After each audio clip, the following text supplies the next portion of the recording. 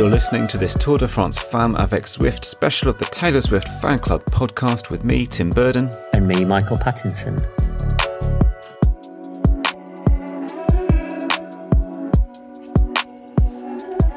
Michael, bonjour, mon ami. Bonjour, ça va?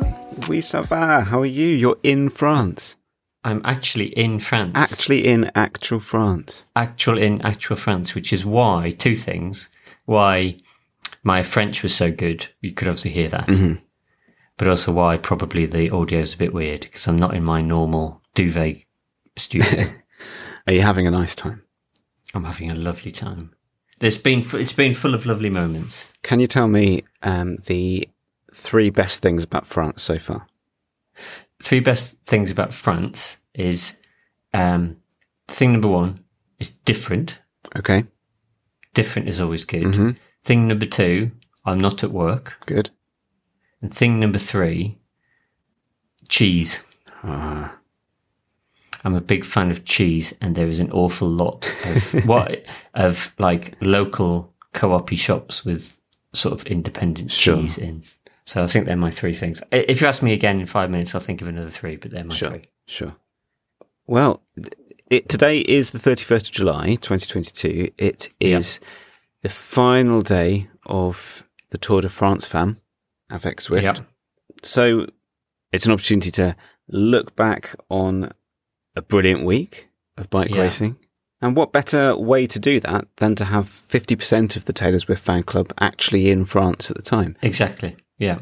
I'd like to pretend that we've actually sent you out on location, but actually you're nowhere near the Super Planche de Belleville, unfortunately. I'm absolutely nowhere near. I'd like to have been near, and we did sort of think about going near, but didn't quite fit with our itinerary. So I did watch it in France on the telly, so that kind of counts, doesn't it? And you're closer than I am. Yes. Did you have to watch it with French commentary that you didn't understand? Yes. I think that probably made it better, though, in a way, did it? It did make it better. Because one of the this would have been on my top three, is Eurosport seems to just be available on the telly. Oh, well. That's good. Which I quite like. Yeah. So I had a confusing watch of many stages. So that was good. It reminds me of when I went to France on holiday a few years ago, and we were in the hotel, and I turned the TV on, and it was Asterix and Obelix on the TV. What do they call them? I don't know. Asterix, maybe. He's just called Asterix, isn't he? He's called Asterix in French. Yeah, Asterix the Gaul. Yeah. Yeah. Well, that's all they watched. What was next? Tintin? No, Tintin was on when I went to Belgium. Right. Oh, yeah. Good point. Tintin's Belgium. Yeah. Oh, but that's the other thing that I've been absolutely struck by with coming to France is, say it really quietly, but countries aren't really a thing. Yeah.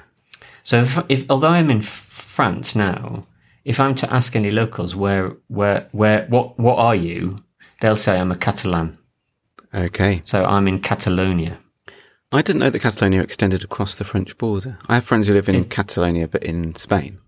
Yeah. That's interesting. No, this is Catalonia. So even there's signs on the road with the sort of Catalan thing and donkeys. I don't know what the Catalan attraction with donkeys are, but there's a lot of donkeys. And when we were when we had our first stop, that was Belgium or Holland. I can't remember which, even though it was France. It was Belgium or Holland. So I'm now incredibly struck with the fact that countries aren't actually a thing. Wow, that's amazing. As well as countries that aren't actually a thing, I've got a quiz where the answers might not actually be a thing. Ooh. Because I'm not sure if they're right. So, would you like a quiz to get warmed up? I'd love a quiz. The quiz has been contributed today by Reno Royferkamp, who has provided me with the questions, but not the answers. And this is why I don't know if the answers are actually true or not. I've had to sort of look them up on Wikipedia. Okay. In the spirit of the Taylor Swift fan club, you have to put things in order. Okay. Could you also say it in a slightly confusing way so I don't know quite what you mean? Yes. Right, go for it. Yeah. And this has a Tour de France Femmes theme to it. Okay. Yep. So 3 events happening in order. So which of these events came first, which of them came middleist, and which of them came most recently? Yeah. So the first one is Annemiek van Vleuten getting her cycling competition licence. That's A. B, Lorena Vibis, or Beavis, reaching the age of 10. Okay. And the next one is Marianne Vos winning her first Road World Championship. Okay. Right. So, I think Marianne Vos won her... I'm going to stick with what I know. Or what I think I know. Okay. Or what I'm most likely to know. Sure. I think Vos won her first World Championship in 2006. Okay. That's my... And I'm just going to work out. She won it when she was a teenager. So 2006, 16 years... That would be roughly right. So 2006. Okay. So if we go to I'm Pretty Cool Weavers, that would have meant that she would have to be under 26. And I think she's about 12. Okay, so I think she was 10 later than 2006. Okay. So we're going to go Vos, Phoebus. So now I have to decide when Annemiek van Vleuten, who I think she's 39. Okay. And I think also, didn't she do something like a different sport before that you would think would have no link with cycling, like trampolining or something? So I'm going to say that she got her road cycling license much after 2006. Okay. So I'm going to go Vos, Phoebus, Van Vleuten. That's the order of things. Right. Okay.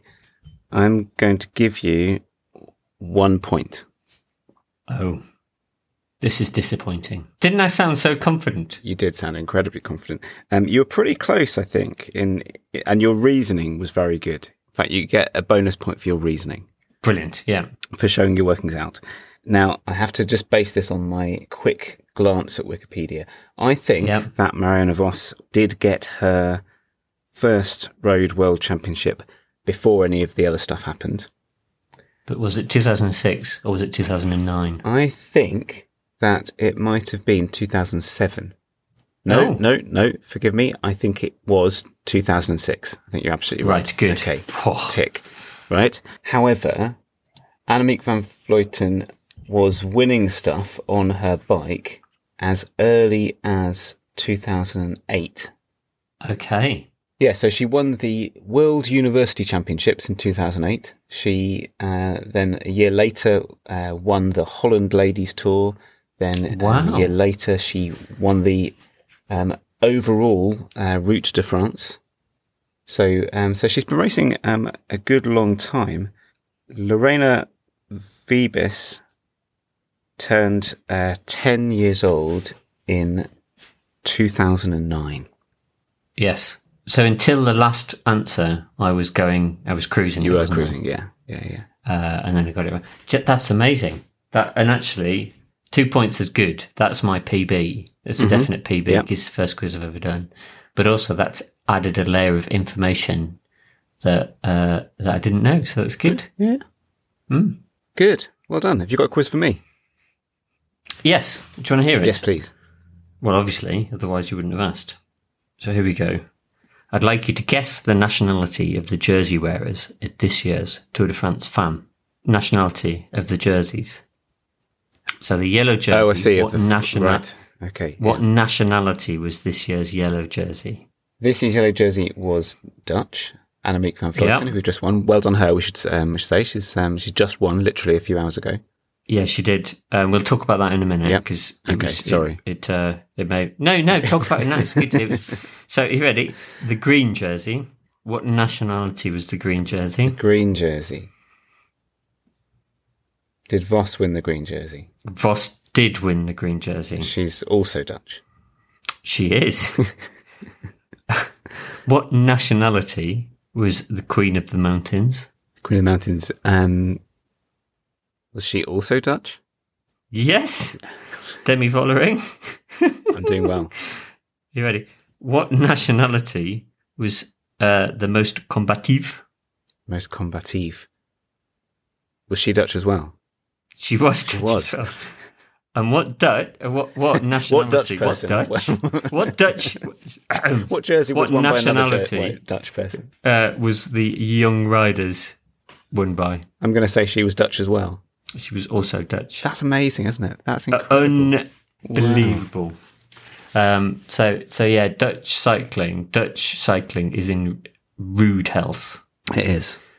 Yeah. Yeah. And well done. So you got let me count this up. All the points. All the points. You got 5 points. And yeah, so there you go. Congratulations. Thanks very much. Now, we've had a fair bit of travel disruption in the UK over the last couple of weeks, but I wonder what it's been like in Zwift. Should we go over to James for a travel update? Thanks, Tim. Here's the latest on the roads. Got some more details about the reports of a fire in the volcano area. All roads remain open and passable, but I'm told there are quite a few hot laps taking place at the moment, so a bit of caution needed if you're heading over that way. It's looking really busy in the mountains today as well, with lots of people gathering on the sides of the roads. Just watch out for riding up behind pedestrians, as they may be holding a big sign or a musette, which might cause a few problems if they haven't seen you. Elsewhere in Rotopia, crews are on the scene of a spillage on the road. It's just after the sprint banner near the Italian village, partially blocking the road, but traffic is getting by without any problem. I'm told that they're not sure what has been spilt there, but they think it might be tears. And looking ahead to later this week, a major event means the Champs-Élysées is going to be closed to traffic in both directions. There will be a signed diversion in place from Friday through until Monday. I'm James Lowe at Zwift Traffic Control. Right, so I feel a bit sad. I feel a bit sad. It's been a whole month and a bit of epic cycling. It has. But we shouldn't really feel sad because it's been so good. And so, first ever modern format Tour de France Femmes avec Zwift. It's just finished today. 8 brilliant stages. What are your thoughts? So my thoughts are that you can tell when there's been a good race when the person who wins the combatif is also a stage winner and a green jersey winner. And it's not just, they did a good breakaway or something like that. You can tell that means that the whole race was amazing. And to pick apart a couple of things that I think if you'd have rewinded 20 years ago and said, that's what women's bike racing is going to look like, and that's the parkour that they're going to do, people would have gone, no. I think in the same way that tennis went through that a few years ago, and a few other sports have gone through that. So it felt that pivotal. I know we talked about that in the last one, but it felt really pivotal because the racing was just brilliant. It was brilliant. It was brilliant. And it was raced at such an intensity as well, which just made it so exciting. And maybe that was a product of it being quite a compact stage race. So just the 8 stages, no thinking, we might get a bit of time back in 10 days time or something like that. It was all or nothing. Hence probably why we had a significant amount of crashes and, unfortunately some riders having to drop out as a result. But it was an indication of how full on that race was. Yeah, it was completely full on. Just to talk about the length for a minute is, I think I was initially a bit, why isn't it 3 weeks? But I heard this interview with Lizzie Deignan where she said that's the consensus in the women's peloton, that get it right first. Right. Sure. Have an amazing parkour, make it look amazing before you stretch. And I think it did that. Brilliant. And if you looked at the finish today, what a finish. And it lined in exactly the same way that the men's tour was. Yeah. If you're in any doubt about how tough the racing was and also about how incredible those athletes are, you just had to watch the final 5 minutes of today's stage. Yeah. 24% gradient, gravel, and you could see they were barely able to turn those pedals because of how tough it was.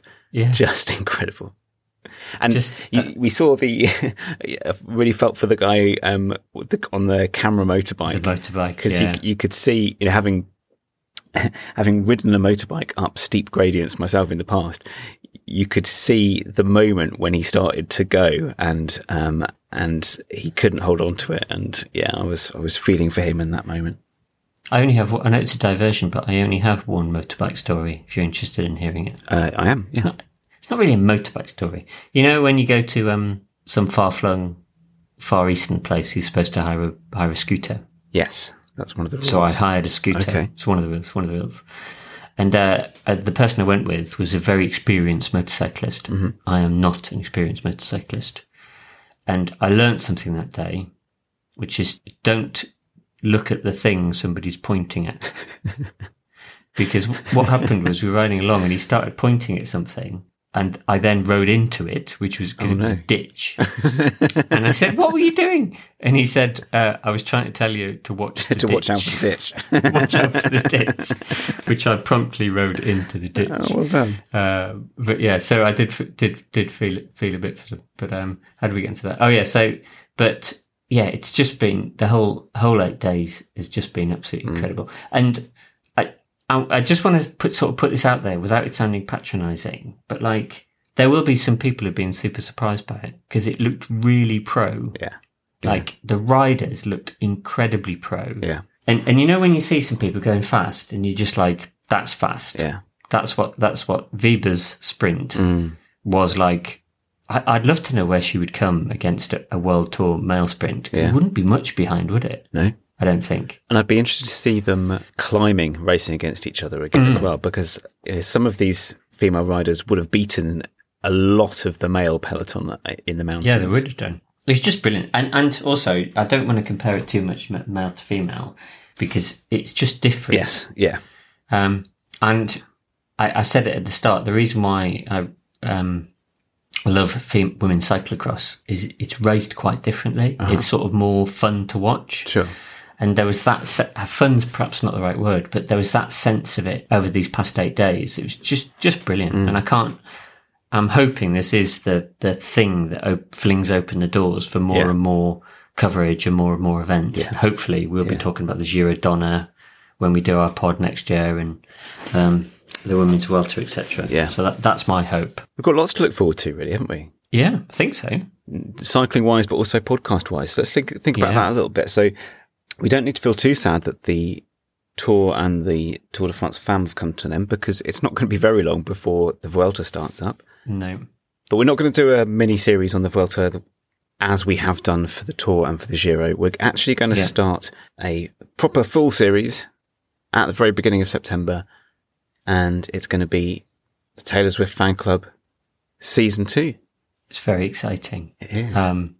Just a bit of a reflection. Do you remember what our aim was? We can tell the listeners how many we were trying to get to. I think we were going to try and get to 4 episodes. That was it. Yeah. 4 episodes. Because like 99% give up after 3.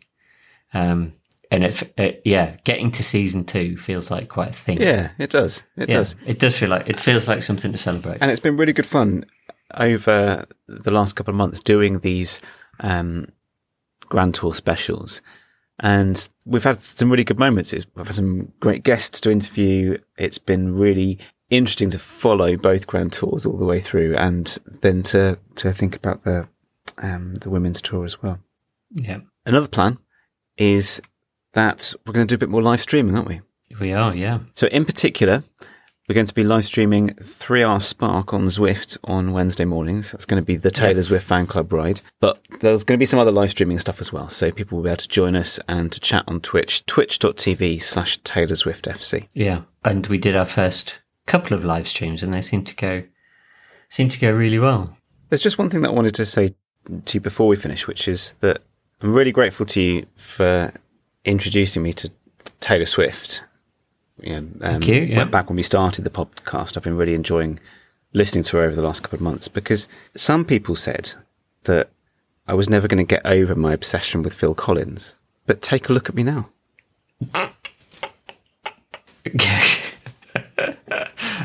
That's brilliant. And just to say, I've been having some counselling over my obsession with the Beatles. Yeah? Yeah, it's been a long and winding road.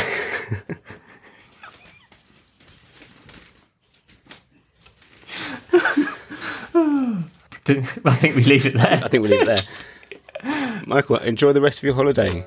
Au revoir. I can't wait. Au revoir. Speak soon. Bye. Bye.